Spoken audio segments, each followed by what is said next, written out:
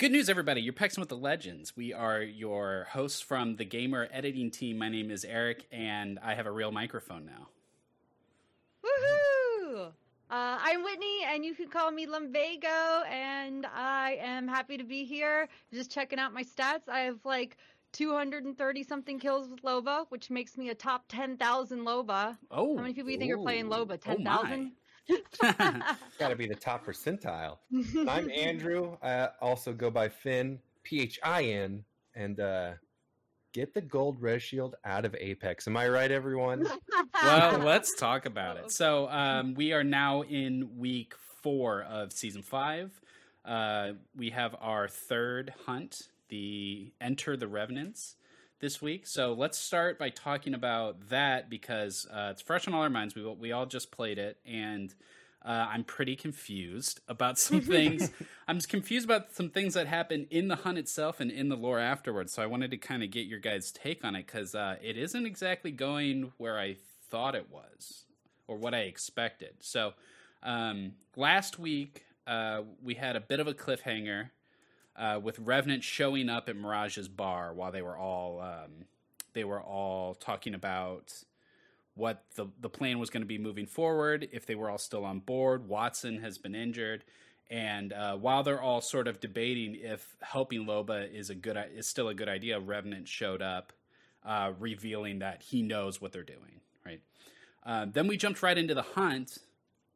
And this time it's all around water treatment and the bases outside of it. And we start out in this sort of like shadow demon form, right? That was pretty surprising to me, Whitney. What did you think of that? I mean, it was fun. That was a mechanic that we saw in the sort of Halloween event that they did last year when they first introduced us to who this Revenant was. It kind of is like also more of a testament to the fact that we are in this sort of other world. And not that this can't happen in the world that we live in now, but just because it's like a Revenant thing and these quests we sort of already understand take place in this other dimension, this alternate dimension that like is sort of run by Revenant. So I think it was a cool, interesting way to tie that in, but I, for the life of me, could not remember that I needed to melee the doors down instead of open them. Yeah. When Andrew and I just played it earlier today, you're supposed to destroy the 8 totems to move on. That's sort of the first objective, and I think he and I spent several minutes just kicking all the doors down. Yeah, it's too fun. When you have all that power, it's like, all right, let me just find all the nearest doors and destroy them. I actually had to go back to destroy that first totem because you drop right in front of it. And then I was like, oh, we're actually supposed to destroy these. Yeah. The way that you move around and climb when you're in that shadow form is a lot of fun. You're very fast. You climb very fast. You can jump far, but they put you in such a low profile with short buildings. And I feel like I needed something like in World's Edge where I could climb to the top of a skyscraper really fast or something to really feel that power. Yeah. Scuttle up to the rooftops and dominate those prowler creatures. There was a lot of them this time around too. Oh yeah, it seemed like there was a lot more prowlers. But I liked that it was unexpected and something different than last week, even if sort of the flow of it was exactly the same. You do one objective, you go and plant the artifact recovery digger device, and then you escape on the ship. I don't want to brag, but I chose caustic for this, not knowing what to expect. And I just put gas traps at the entrances to everything. And by the time they actually tried to go through them, they were dead. Oh, 5 head. That's the winning strategy in the hunts and in competitive. Yeah. Transferable skills. Apex Life Pro tip. Probably my favorite part of the hunt this week was if you, after you plant the digger, if you go up the rope and grab the devotion, it has a turbocharger. There's a gold devotion with a turbocharger, so no wind up. And I missed the turbocharger, man. Devotion was my gun of choice before they got rid of it. Yeah, now it's been confined to the randomness of the gold drops. So yeah, but even the gold devotion does not have a turbocharger. Yeah, so this was an altered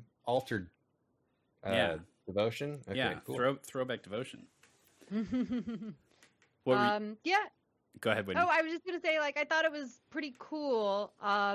this is a little bit of outside of what we were getting to, but I think the last episode I said 5 treasure packs is kind of a lot to like have to unlock it. Because I really do have to log in 5 days, and like, you know, with everything that's going on in the world, I kind of wasn't feeling it for a couple days. Yeah. And literally in my mind, I'm just like, oh crap, I gotta log in and do this stupid quest. Mm-hmm. Like, that's not any reason that I want to play a game. You know what I mean? I'm sorry, Yeah. I derailed what we were saying, but that No, was on no. my mind as we were talking about it. So. Yeah. It's funny, you know, Andrew and I were a pack short. We had to play before we could do the hunt. Because yeah, I mean, right now, yeah, I'll be honest, it is hard to log in every single day. And we were discussing earlier, Andrew, the reasoning behind them wanting you to come in every single day. You had an idea for the packs about making them more rare.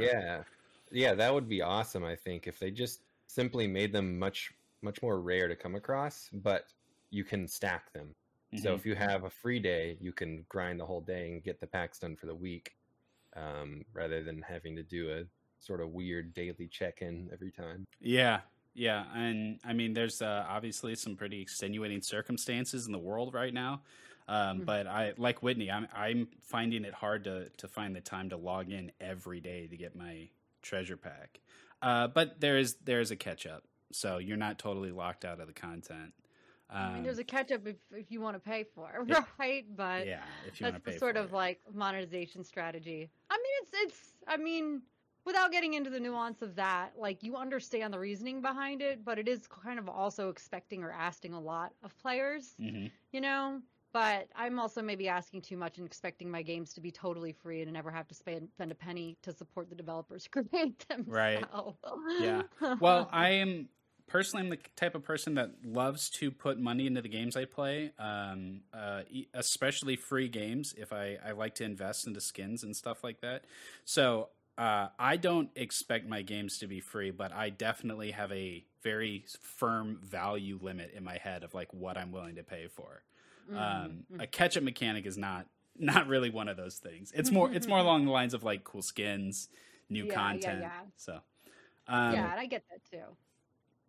Yeah, but I think this hunt was pretty much on par with last week. I think that there was an interesting twist with being in the shadow form.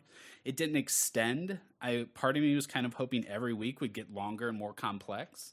But I think we're kind of seeing what to expect now for the rest of the season in terms of like length and complexity. But I also fully expect them to keep mixing it up every week for it to be a little bit different, a little bit unexpected. I mean, to be fair, like we are kind of maybe asking a lot for them to keep up a battle royale game, to introduce all these new areas, zones, characters, mechanics, all kinds of crazy stuff. And to then on top of that, just say, and also give us like a real PvE mode that's actually a campaign focus and, you know, basically build another mini game inside of a game. But that is my dream. So maybe we will see it eventually. Yeah. And then there's the work from home layer on top of that for development, right? Andrew, what are you going to say? Oh, I was just going to say, yeah, I mean, essentially my impression has been like about what I expect, you know. It hasn't necessarily been super disappointing or anything, but definitely, you know, nothing has dropped my jaw yet. It's just stuff here and there that I'm like, oh, this is cool. It's worth playing for sure. And I'm interested in the overall story arc and thing. Yeah. And I don't expect it to be much more longer or more complex. And I think that little details go a long way. Like, for example, I saw the ship... when the ship that you escape on this week, when it landed, I saw it come in and it knocked a bunch of the prowlers back off the ledge back into the ocean.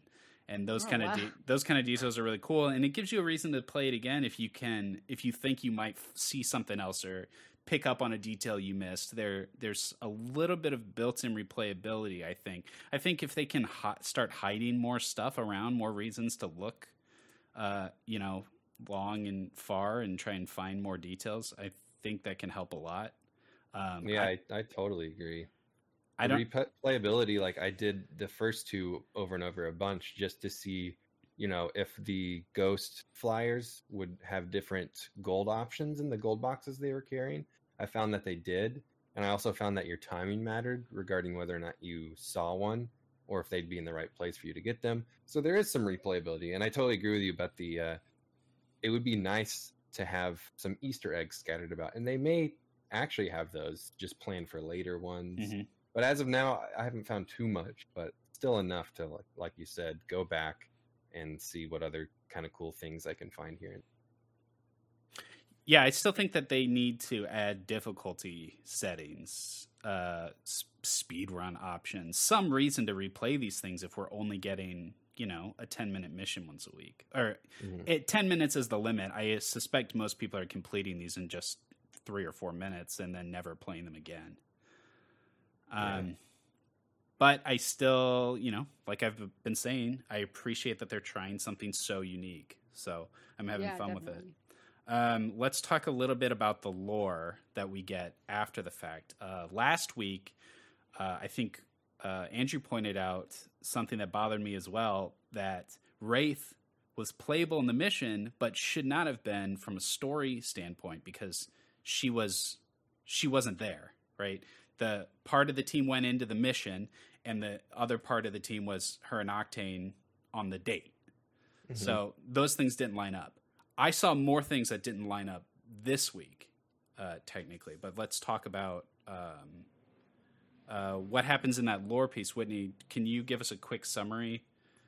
Well, so it's told from Octane's point of view, and what we sort of see happening here is they're trying to figure out who this snitch is. Number one, who told Revenant where everybody was, right? So that's one big piece of it. Who's the snitch, right? And then there's the portal situation, which I didn't fully follow what exactly was happening there, but Octane was debating whether to follow everyone else or to stay with Watson. And, we already know that Octane spilled all the beans to about what was going on to the person that he was spying with, but then he promised to get Bangalore's autograph. That's happened in the last one, right? Mm-hmm. So, when we see in this mission here that we're looking for some other artifact piece as well, we still know that Watson is not, healed. But, from my point of view, I feel like this is leading up to something, that the next one is going to really clarify a lot of these still open questions about what this is all for, right? Mm-hmm. I mean, again, coming from Octane's point of view, and Octane is not, we've kind of said, established already, not exactly the brightest crayon in the box, right? Mm-hmm. So we're sort of at his point of view, getting his side of the story, and it's not even fully clear that he understands what's going on. Right. But I'm sure maybe there's some theorist out there who's able to put everything together, overarching, going back to Titanfall 1, some nuanced thing that somebody saw in a corner 10 years ago. No, I'm just kidding. But that's kind of the way it works, right? I mean, I think the weirdest thing about this to me is that it takes place in an alternate reality, and sometimes I'm not crazy about when games and shows do that because they have all these conflicting timelines. Right. But I also kind of understand that if you don't do that, you're sort of confined to only telling one story in a lot of ways, or one sort of version of events. So it'll be interesting to see what this brings about, and maybe even to see how it ties into what's happening in present day modern Apex Legends as we stand today, right? In the main Kings Canyon World's Edge. Yeah. I think that there's some reveals we get, and then there's a lot of questions that get answered.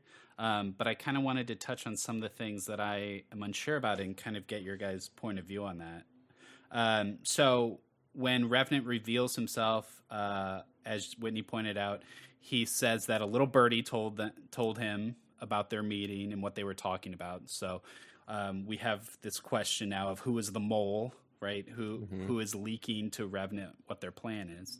And then somebody asks Revenant what he wants, and Loba says that her theory is that he wants to take down the Syndicate and stage a coup. And I'm wondering what exactly that means. Well, we understand that Revenant was sort of a product of manufacturing, and that his sort of discovery with the knife in his neck that kind of like made him realize he was a simulacrum, Mhm. left him on like a very, very angry, like that made him very, very upset, very angry, right? So it's probable that he's against, just all of it. Like he doesn't want to be that. He already hates humans anyway. That's why he calls them skin bags, right? Mhm.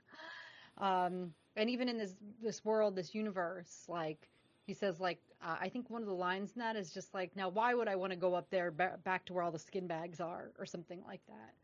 Yeah. So the part of the suspicion is that he wants to go into this alternate, what I keep calling Halloween Town universe, and deal with that version of him, right? But as Revenant explains in this lore piece, he has no interest in fighting the other Revenant or taking him down, and he's like, why would I want to go where I'm in the king of the skin bags? So he actually doesn't care what they're doing.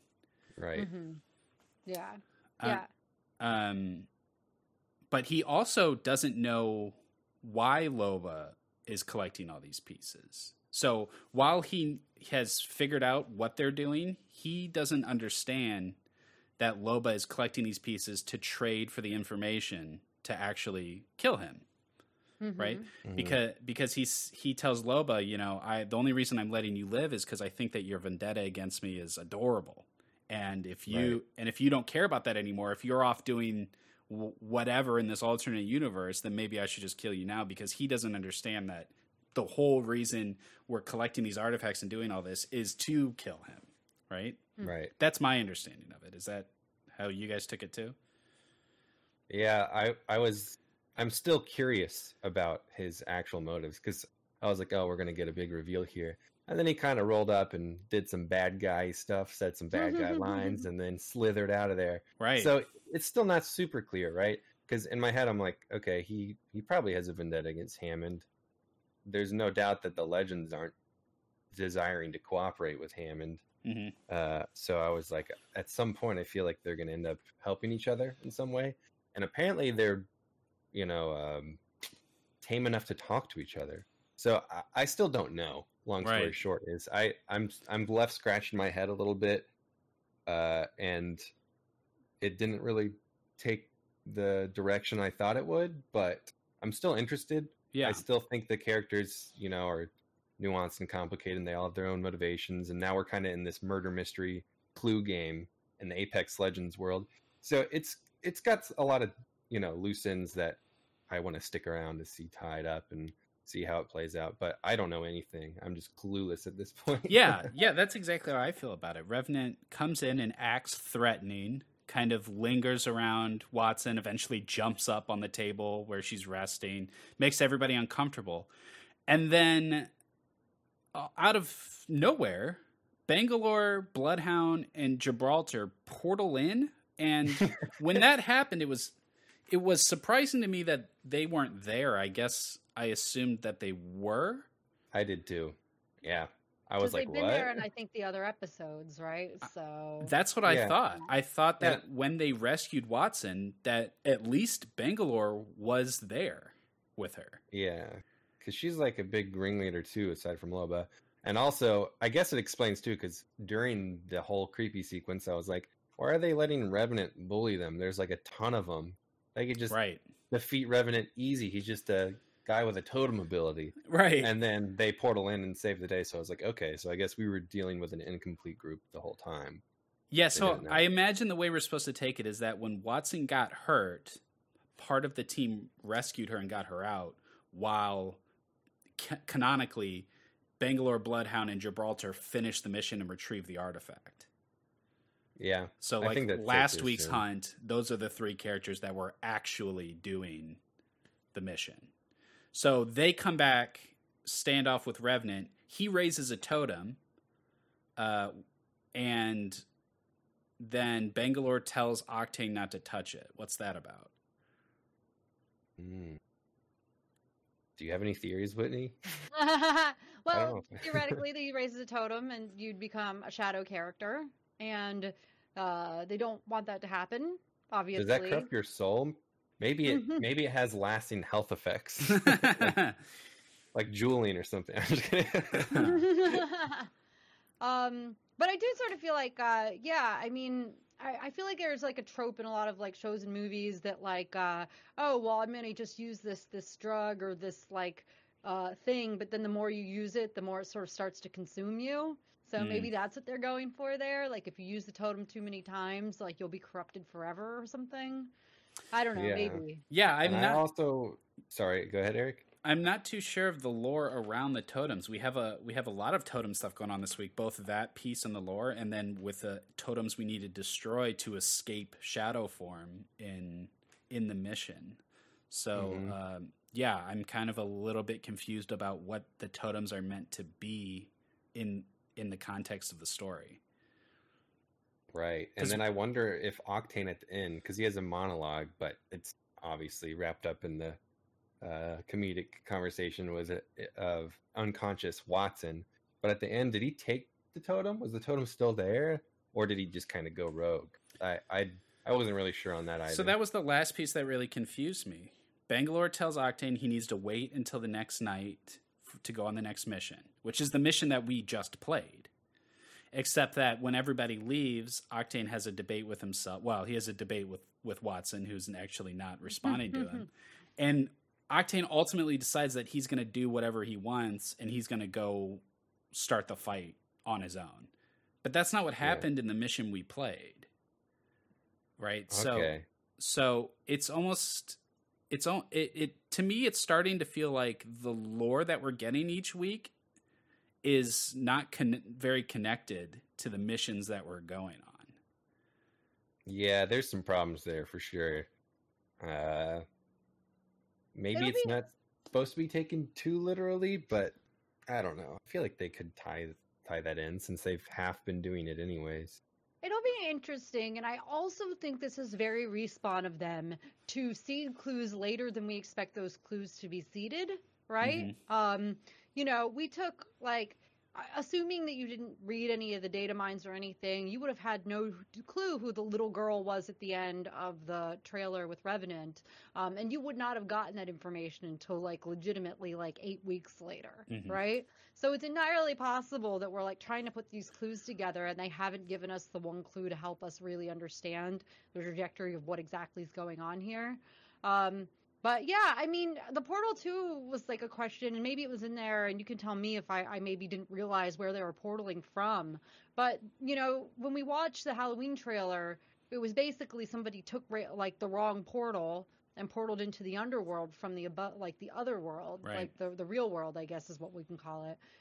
Real world was Halloween world. So my question could be, you know, is that where they were coming from? Is there some reason they went up to the other world? You know, I don't know, unless I just completely missed it. They were portaling from like a block away. Yeah, I think in the story itself, just if you read each chapter of the story, that there is, I don't know if you would call it inconsistencies, but there's some vague plot points. But on top of that, now that the hunts are now pushed past the story, right? Because last week's lore and this week's lore happen back to back in like what you would say in real time. Whereas the mission that we went on this week would have happened a week later. Or I'm sorry, the next night would have happened. Okay, so now that the gameplay narrative is ahead of the written lore, yes, it's getting to be confusing in a way that makes me feel like they're no longer connected. Well, what I want to say is that Octane wasn't like, oh, I'm going to go take part in this action and then went on the mission. Maybe he's actually doing something straight up elsewhere. But Octane was playable. Exactly. That's why I'm like, maybe the mistake is that they're not consistent with who is playable and who isn't, because we've already seen kind of weird issues with that in the past. So maybe that's all there is to it, and we'll see that Octane has done something maybe with Hammond or something else, and that's where he went rather than, and they, for whatever reason, just let him still be playable. Just for the sake of player options being able to do it. But it's weird to me that they would make Watson not playable and half commit to that sort of immersion. So I don't know. That's kind of my theory, but we'll see, I guess, next week. Yeah. Now, what Bangalore told Octane to do, what his actual mission is to go, I guess, continue that date, right? because Bangalore wants some kind of physical evidence to, as she put it, to out Loba, or to expose Loba, she says. So I don't know how she expects that. That to me seems like a thread that's just going to sort of end. And maybe the whole point of having that moment alone with Octane where he decides to do his own thing is just to tell us that he's not going back to Yoko. He's not going to try to resolve that or get evidence against Loba. Like, the story's going to keep moving in a different direction now. Yeah, that's fair. Yeah. That's pretty much the questions I had about it. I'm getting more confused as it goes. Is sort of my impression right now. Yeah, and it seems like... Go ahead. Oh, sorry. I was going to say, maybe it'll turn out to be a good thing where it's like Game of Thrones and there's going to be a million different storylines happening at once. It'll get crazy confusing, and then it'll all end in a disappointing finale. Yeah. I was like, where are you going with this? We don't talk about Game of Thrones anymore. Yeah, that's behind us now. Yeah.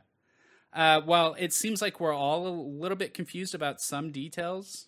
And I hope that those things get cleared up. As we One go more on. fun fact, Yeah. by the way. I almost didn't notice, but in the dialogue scene where there's no voice acting, of course, it's just text that you're reading, there is a heart monitor in the background. So it's supposed to represent Watson. If you turn up your volume a lot, you'll be able to hear in the background some subtle noises. One of those is like the life support that Watson's on. So kind of a cool little detail cool. they added in. Yeah. Definitely, that is super cool. I also liked the background at the beginning of the chapter where Octane is holding a selfie stick.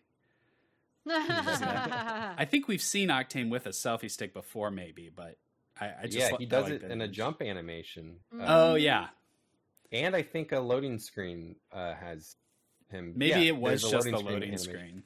But there's multiple instances of him with the selfie stick. Pretty funny. It's probably GoPro. Yeah. Okay, great. So we're actually going to take a quick break because we have a very special guest.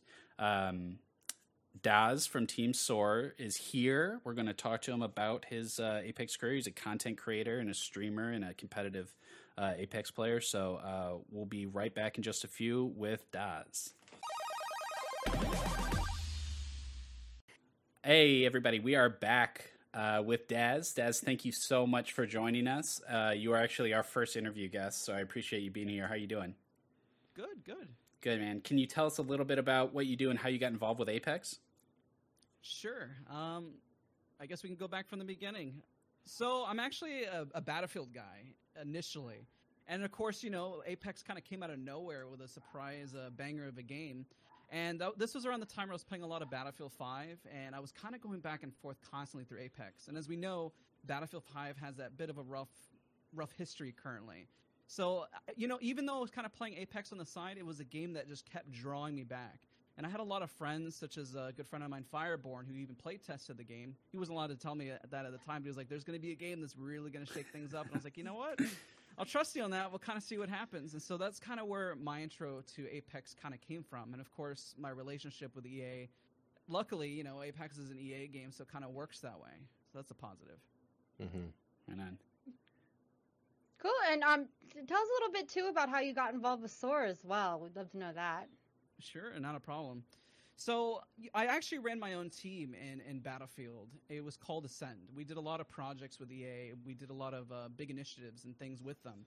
And at some point, I was like, you know what? I really got to focus on me. I got to focus on my own creative drive, whether it was streaming, content, the whole 9 yards. And I kind of asked myself, I was like, well, you know what to do? I'm just going to branch out from my own thing that I made. It was literally my baby. And I said, you know what? I really need to play other games. I need to branch out from just Battlefield. I need to go into something like Apex that has a larger audience. And, for me, I kind of look at myself as a small guy, even though I'm still growing and learning a whole lot in the scene itself.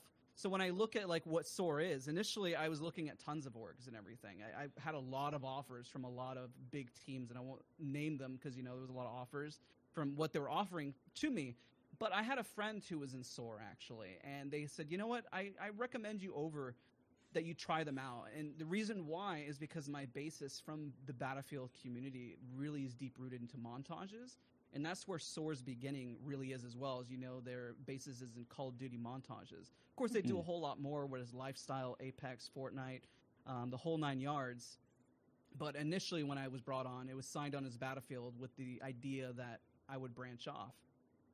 With that, obviously on my Twitter handle, it says SoaR General Manager. So probably the next question I assume you guys would have is how in the world does that happen? Yeah. Right? Honestly, Exactly.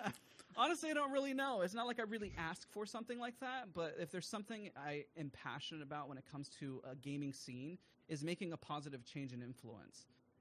Since I had ran my own organization and I had a lot of relationships with EA and a lot of publishers, I knew that I could do something bigger in SoaR. And a lot of offers before I joined SoaR were giving me a position such as a talent manager or a general manager. But at the time, that's not something I wanted, strictly because I wanted to focus more on content.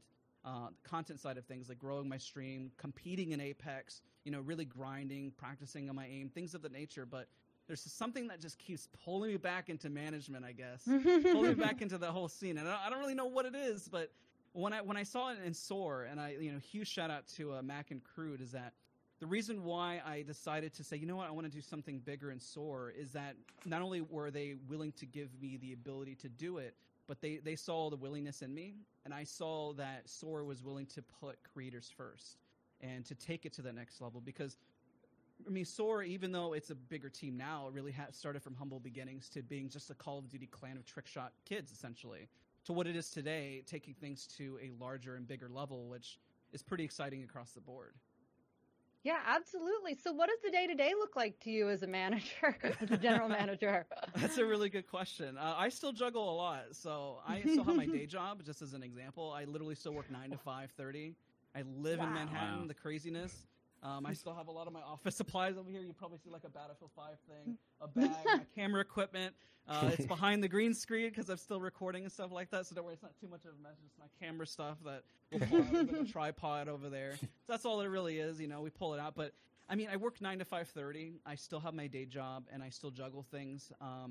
So it's like 9 to 5:30. I work for a real estate company, human resources. So that's kind of where I get a lot of my, I guess you could say, general manager experience would kind of put me in a positive edge to bring something like that to the gaming scene. And then right afterwards, like at this moment, it's like 6 o'clock. Go hop into scrims. Go stream. Things of that nature.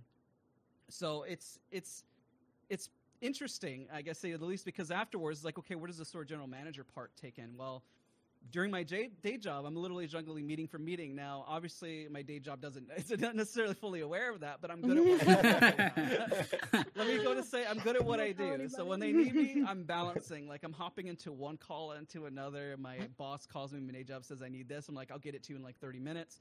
And then, I'm reaching out to Crude and Mac. I'm like, I'll get you that spreadsheet in a hot minute. I'm like, I'm going to reach out to people within the team. This is how they're doing performance-wise. Let me look at the analytics. Let's look at the YouTube side of things. Are we going to upload? Let's hop into a quick call. But it's a constant juggle. And it's mostly because I'm so passionate about what I do. Even with my day job in human resources, I literally kind of play a jack of all trades. And I kind of provide that to SoaR Gaming as well. So I really work on the performance management side of things, to helping with the YouTube side of things, to helping give input on the decision and language on things that we're working on. So it's quite a lot. Do you sleep? That is a solid question. My fiance is extremely patient with me, to say the least. And it's a blessing that she is so patient, because once I finish the stream, I'm trying to get a little bit of time to wrap things up, and we try to schedule our time and days together, just to make sure that we're spending time together. I mean, we have a lot of crazy and big plans. There's no way I can keep up this momentum forever, where I'm working the day job, SoaR Gaming, and then streaming like all at once. The only reason I feel like I'm able to do it is because I'm relatively young for now. So I'm gonna kind of juggle it and try to survive. But for the most part, it's definitely difficult. In the long run, the day job has been luckily blessed us. We actually purchased a house last year in Tennessee, and the reason why we did that is I got a friend out there who's a content creator. I have a content creator who was from New York, moved into the house to kind of caretake the home. Literally charging him almost nothing for the house. But it's a story where once I'm ready to leave New York and we're ready to start a family, gaming, streaming, and all that is going to be full time at that Right, point, right, which right. it will be doable in a city like that with the money that we have saved. So I mean, it's not like we're like, oh, we're loaded. No, it took years and years of grinding, hard work, and just juggling situations like this.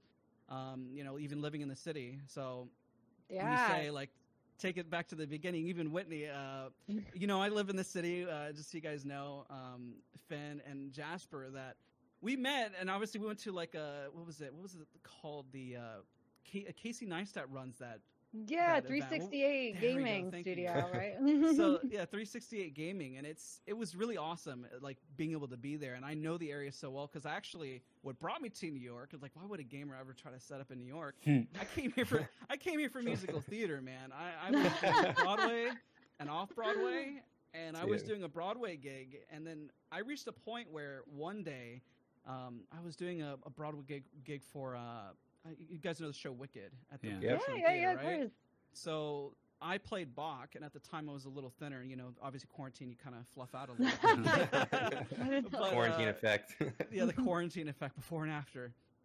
But they had me stand in for a Girl Scout event where they, instead of bringing the actors and having them perform 3 times in a day, they would have us perform in the morning on their behalf. So that was, but even though the money was decent, I came to a roadblock where I was like, man, I should just do YouTube streaming and this stuff more full time. And well, I guess I can say I'm not really disappointed. What a crazy path. Yeah, it's so fascinating. The unfortunate part when we really look at the world right now, I have a lot of friends who do a lot of shows, and it's just like, man, if I was doing theater right now, what kind of scary situation would we be in? You know? What would you even do? Yeah. Yeah, it's crazy because right now everything's virtual. Even if we're having this meeting, we're virtual right now. Awesome podcast, by the way. You guys are great. Wow, shucks. Yeah, it's interesting that you mentioned that you had a musical theater background, because I was actually a classically trained trumpet player before going into this industry and everything like that. So all of my colleagues are finding ways to adapt to this sort of situation we've got because of the pandemic. So I definitely know how that is, and it's definitely a weird feeling and a weird situation for people in the performative arts. Yeah, absolutely. It's interesting. Tangentially, I was in film, but we're all gravitating towards games because it's something that we can still support ourselves with virtually from home. Yeah, definitely. But so I would love to talk to you a little bit more about competing in, competitive Apex, and your sort of thoughts on the comp scene and how it's evolved over the last, give or take year, right? Sure. And what are you excited for that's coming up as well? So being competitive is something that I've always been really passionate about. I literally even spend like 30 minutes a day just practicing my aim on you guys probably heard of Kovacs, for like, oh man, that guy's Kovacs out of his mind. I put so many hours in Kovacs and just trying to refine that craft, and it's an interesting conversation. I feel like I have a lot of insight in terms of like Apex competitive, because I feel like it's a scene that can really go really, really far, but the struggle is obviously that it's a battle royale. I find it very interesting that we don't see teams like FaZe, Clan, or Hunter Thieves investing into it. But at the same time, it's really hard, especially now, where you look at a battle royale and you question, well, if we're gambling on a team in terms of the performance, how can they guarantee that they're going to win because it's a battle royale? Well, luckily with Apex, you do have different aspects where you have team comp, synergy, and we see great teams like TSM able to clutch out more consistent wins. Granted, recently, they've been kind of etched out, but they're still up there in the top performers. I think Apex competitively has a really bright future. It reminds me so much of like the movement of Battlefield, and also the interesting part about Apex in general is that it was built upon Respawn, which was a developer that developed the first Call of Duty, which is a game. The only Call of Duty I have ever touched was the first Call of Duty, and I can kind of get the hints and feel of that game in there, which I find fascinating. So I guess the future of Apex, if they keep on with it and they keep producing these tournaments, I feel like a lot of the momentum was lost because of COVID-19, but they're still pushing it because of the online virtual tournaments and everything, which is really cool. And I hope that they continue on with it, because we see it happen with Fortnite. And I guess the biggest thing we have to ask is, Fortnite really struggles with their competitive scene, because it's like, do we cater to the hardcore audience or do we cater to the casuals? Apex is a pretty hardcore game, and I know you would know, Whitney, just playing it, that it's not necessarily the easiest game, but it does have a fantastic pinging system. It's very intuitive, but when it starts getting super complex, it gets really difficult very quickly. So I feel like if the professionals, when the whole scene, take it very seriously, such as what you see the SoaR creators, where you see TSM, if they helmet and they bring a huge level of professionalism that I feel like is lacking in Fortnite. And the reason I feel like that's lacking in Fortnite in general is because of the age.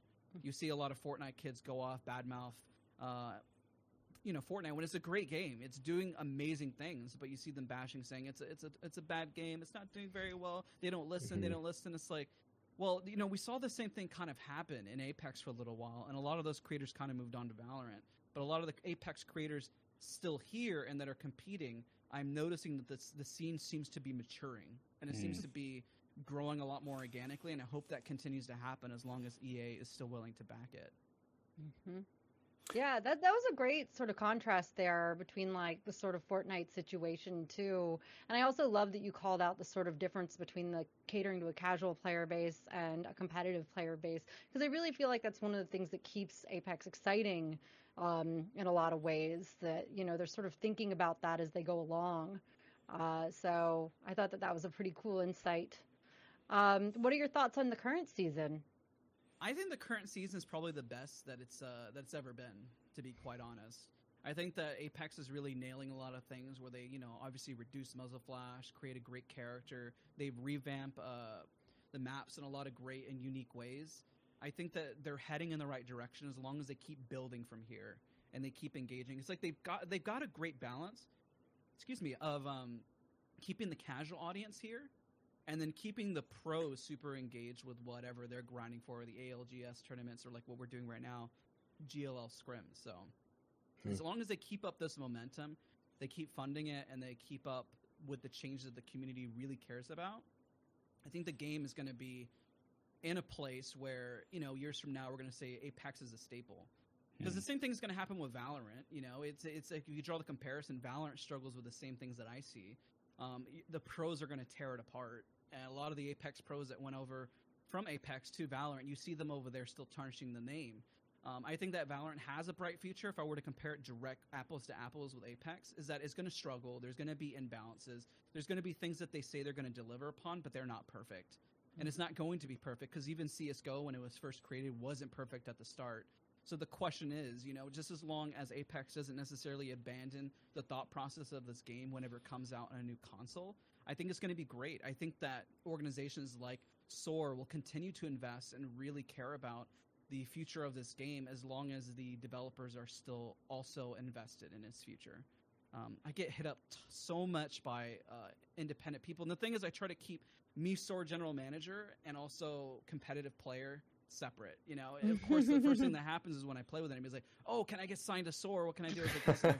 If we're gonna play, we're just gonna play, okay? Like, if we want to play the tournament, we're just gonna play the tournament. If we're gonna do rank, we're gonna do ranked. I'm not gonna be your gateway to get signed. So yeah. But people, even before this call, I literally got a call or a question from somebody I just randomly met, was doing ranked. It's like, hey, how do I create a good gaming resume? What do I need to do? And it's like, I know it's one of your questions here, where it's like, what are your advice to streamers or people to get recognized? Is really, well, you don't really focus on trying to get recognized. You really just focus on your craft and focus on growing your own platform and your own brand. I always tell people, by the time a team is ready to pick you up, you don't necessarily need the team anymore. The only reason you should join a team is that you're looking for that environment where you find community. So if there's a community you enjoy and love and you feel like you'd be a good fit, then by all means continue to go for that org, whether it's TSM, FaZe, SoaR, Rogue, I don't know, the list goes on in terms of organizations that you can love and go for. But if you're looking for that quick fix and grind, it just doesn't really happen in the scene. You can join a top-tier organization and then say, I'm going to get 1 million views now on my Twitch or YouTube. And then if people are not watching you today, they're not magically going to start watching you tomorrow. All the work you put into is what you build for it. And why I say I feel like a smaller creator is that people try to pigeonhole you into a game. If I stream Battlefield 1, Battlefield 5, I get 50 to 100 concurrent viewers. If I stream Apex, I'm like 20 to 30, if not sometimes 10. And it's like, well, it's getting people because, people who love Battlefield love that grittiness and they love that realism. But Apex is like, it's too cartoony. Don't want to watch it. But there's an audience there. And whenever you branch out into a new category, you have to make sure that, well, if you stick with it, you're going to find something. And I feel like some days I find something, all of a sudden I pop up to 60. I'm like, what is the difference from today? Honestly, you can't really predict waves like that. You just keep grinding and keep doing it. It's like when you saw Jim Carrey do a bunch of comedies and he did his first drama, and nobody would watch Jim Carrey. The question is, well, I don't watch Jim Carrey for dramas. I'm not going to watch. He's probably bad. But if you stick with it, you'll branch out, you'll grow, and it's just going to take time and dedication. So really the biggest advice, time, dedication, and just do what you need to do. There's no questions about it. If you're going to succeed, you'll succeed. And if you're not, well, you need to go back to the drawing board and see what you need to do to grow and evaluate from it. But seriously, you're going to give us all SoaR contracts after this, right? Oh, yeah, 100%. Would you say that deal is still under the table? I'll hook him up. I'll send you the contract over right now via email. I'll have my agent look at it. So you would say you're sort of the Jim Carrey of Twitch then, right? No, that would be great. That's what I'm taking away from I think I have way too many dad jokes. I feel like my humor's a little too good for it. Never too many. I would love to know some up-and-coming creators, be it SoaR or beyond, who you think that we should be paying attention to or watch. And, it doesn't even have to be limited to Apex, just people you think are interesting that you're excited about. In terms of creators, I feel like the biggest creators that I love to see are not necessarily those that are even popping off with views, are those that are smaller, but I look at their chat engagement and they're growing. I'll give an example. You probably know It's Timmy in Apex, right? Oh, yeah. We followed each other pretty early on, and I remember hosting him when I was playing Battlefield, and I saw him play Apex because he has a friend that I know, Bronzy, who plays with them and now is a part of the Golden Guardians. Timmy back then was only averaging 20 or 30 viewers, and I saw it, and I was like, man, this guy's going to blow up. And the only reason why is that he was still on regardless if there was 20 or 30 people watching, or if there's now what he has 500. So it's mostly seeing the people who are small because, doing this long enough where I ran a team in Battlefield or whether it's SoaR, it's so easy to kind of just see a smaller creator and you can tell when somebody just has a passion and the drive and they're going to do something with it. I always try to take that own advice and do my own grind, but then I end up on the management side of things, watching it, So I've seen it many, many times before, but really that effort is just seeing somebody. I guarantee all of you guys can think of somebody or anybody who watches this podcast where you look and evaluate and you think, oh, there's that one guy, he's really grinding. But if they just keep at it over the course of, let's say, a few months, 6 months to a year, that person can be completely different. I've seen people who I've recruited to teams at 500 subscribers, and then a year or two, or even 5 years from now, all of a sudden they're at 50K to 100K. It's really not a matter of, well, am I going to get lucky? It's like everyone's going to get lucky. It's just a matter of time before you actually get lucky.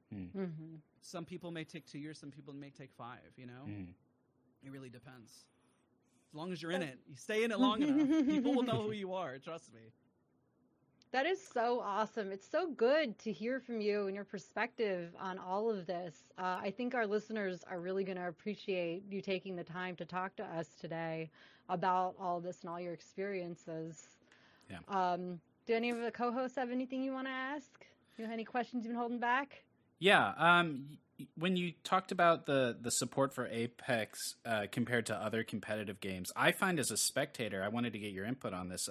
As a spectator experience, it's so much easier to see the narratives unfold throughout a match or throughout a tournament in a game like Apex. And I find compared to something like an Overwatch, it's a lot easier to watch and absorb and understand what's going on in the games. Do you find that to be the case as well? Well, I'm really glad you brought that up because it's the feedback I've always given to Battlefield. And we'll talk about Battlefield 1 because that's, my NDA kind of lifted from it. But whenever I was giving feedback to Battlefield 1 back in the day, the question is how it's so difficult to follow when you're seeing 32 people versus 32 and you're like, who do you follow? Who is the star of the show? the reason why battle royales are so popular now is that the narrative, even for, you know, like if you were to ask your grandmother or grandfather or anybody who has no concept of video games, just to instantly start watching, they'll say, there's a number of people alive, they have one life, will they survive? You know, the story of a battle royale is very simple where it comes to something like Overwatch, where I agree 100% with you, Jasper, where the question is like, oh, what does that ability do? What just happened? They reset. Where are they at now? And it's like, it's hard to get a game where you have a reset timer where you start to feel, I guess, quote unquote, tension. It's why CSGO is so popular, when you know you have one life and you're able to track the lives of each individual person and see them clutch out a moment. When you have a respawn system like Overwatch or even Battlefield, because I would have loved to see Battlefield competitive in its day, but it's so hard to commentate. And like, if you were to even commentate something like it, you're like, oh my god, there's 6 people versus 6 people, they all died, but they respawn and they're back over on A objective. You're like, what do you mean they're back on A? They're back on A. Why?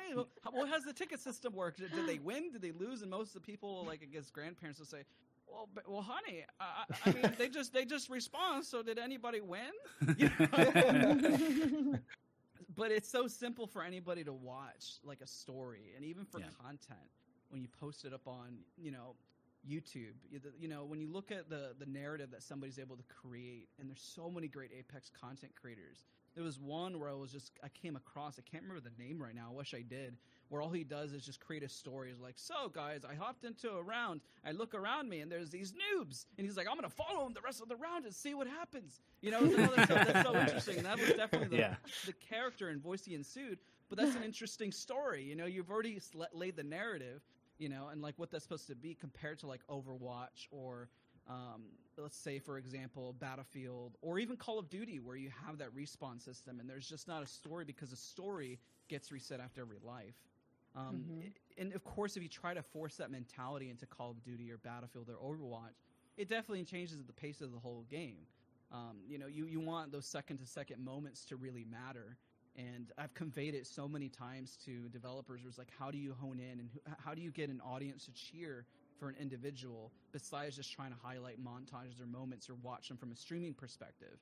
That's probably why Warzone is popping off finally again now, because Call of Duty had a struggle finding its footing for the longest time. Because, you know, you would watch a creator where, you know, they would just decimate a lobby, but you didn't really care about who they were decimating. You just watched that one person. But now when you're in Warzone, where you have everyone has one life, not to say, like, I know some people probably watch the podcast like, I'm so tired of battle royales. It's like yes, but it's so easy to get the story across and like what a battle royale is, and you can really branch it off from there and kind of grow a game from that package. And it's why developers are all jumping in on it. You know? Yeah, absolutely. Well said. Man, the only thing I'd have is there's some recent controversy competitive scene about a certain item called the gold res shield. I'm just curious to see if you had a dog in this fight at all. Do you think it belongs in competitive or what? It's like when we had the golden armors, right? I was so glad, and this is where I can tell Apex is listening, is like, if you have the golden armors, you know statistically that a Pathfinder's going to get it. They're going to queue away and get the bat off midair. If they are technically and mechanically sound, right? It needed to get nerfed. It needed to get changed. That's why the grapple got changed. And while I think 35 seconds is a bit egregious, even as I'm doing scrims, I don't see any Lobas. The first week we were doing scrims, there was Lobas everywhere, and everyone was testing it. And everyone was like, gosh darn it, what are we doing? Just go back to Pathfinder. Yeah. You know? Everyone like abandoned her. So to answer your question with the gold res shield, is that really it doesn't really have its place. It does, but then it kind of cheapens the kills, you know, where especially when you're at the last zone, you just see everyone's dead, and then you're waiting for a golden res shield, and somebody gets robbed of second place, but they only got to second place because they were just sitting out there with a golden res shield. So I don't know if it necessarily has a place. You know, it's like I don't have like the highest tier of like you know, competitive experience in Apex, but I know enough based on what I see in scrims and just seeing you know, what everyone does. Yeah, there was a particular moment in this last ALGS Online Tournament 6, the European scene, it was the end of Game 4, one of the members of Gambit had won a clutch fight. It was the end game, and all three of the opposing team had gold res shields. They triple stacked inside of each other, and the Gambit member got killed, so he lost the placement point that he really earned. So yeah, it's caused a lot of argument in the community. A lot of people kind of wanted out of of just competitive. A lot of people think it should be left in. It's an interesting subject, but yeah. Yeah. As long as they balance it. I didn't mean to cut you off. What? No. I was just gonna say I liked your point that they're listening. That Yeah. you had mentioned that definitely. Yeah, I was literally going to back up that sentiment. Yeah, I saw, I think, a headline something about the devs pretty much saying that they're planning on changing the shield in some way. So I don't know what, but it's really nice to have the devs so involved in it. Definitely. Thank you so much for taking the time to speak with Yeah. us. This has been wonderful. I'm so grateful to, for you to spend your time chatting with us. This is amazing insights. I'm sure our listeners and watchers are going to love it. Let us know where we can find you on Twitch, Twitter, whatever socials. I know you make YouTube videos somehow in your busy schedule. You put that in as well. Yeah, I stream over on Twitch at Dazz, D-A-Z-S. If you type up SoaR Dazs onto the YouTube algorithm, my videos will be the first one that pop up. Or my Twitter handle is DazBF. Great. Thank you again so much. We really appreciate having you. Yeah. Of course. Thank you so much. guys. Good luck in your scrims having me today. as a first. Thank you. Yeah, hopefully the we'll- duo took it. No, I think they did. We placed top 6 in the first one. We were top 8 in the second. I think they placed top 9. So that's Oh, decent. wow. That's Yeah. pretty good. That's not half bad. Getting there. Nice. But thank you again, guys, for the time, and I look forward to chatting with you guys soon. All right. Yeah, appreciate Thanks it. a lot. All right. That's our show for this week. Thank you so much. We will be back next week for week 5 of season 5 and to talk about the next hunt. I am Eric. This is Whitney. Whitney, you want to do your plug? Oh, yeah. You can find me on Twitch, Lumbago. Bay is BA3GO. And you can also find me streaming for the gamer on Facebook. I do that every Friday and Sunday. Been going live around 3, sometime between 2 and 4 usually, but you'll see me. I'll be there. Are you still playing Maneater?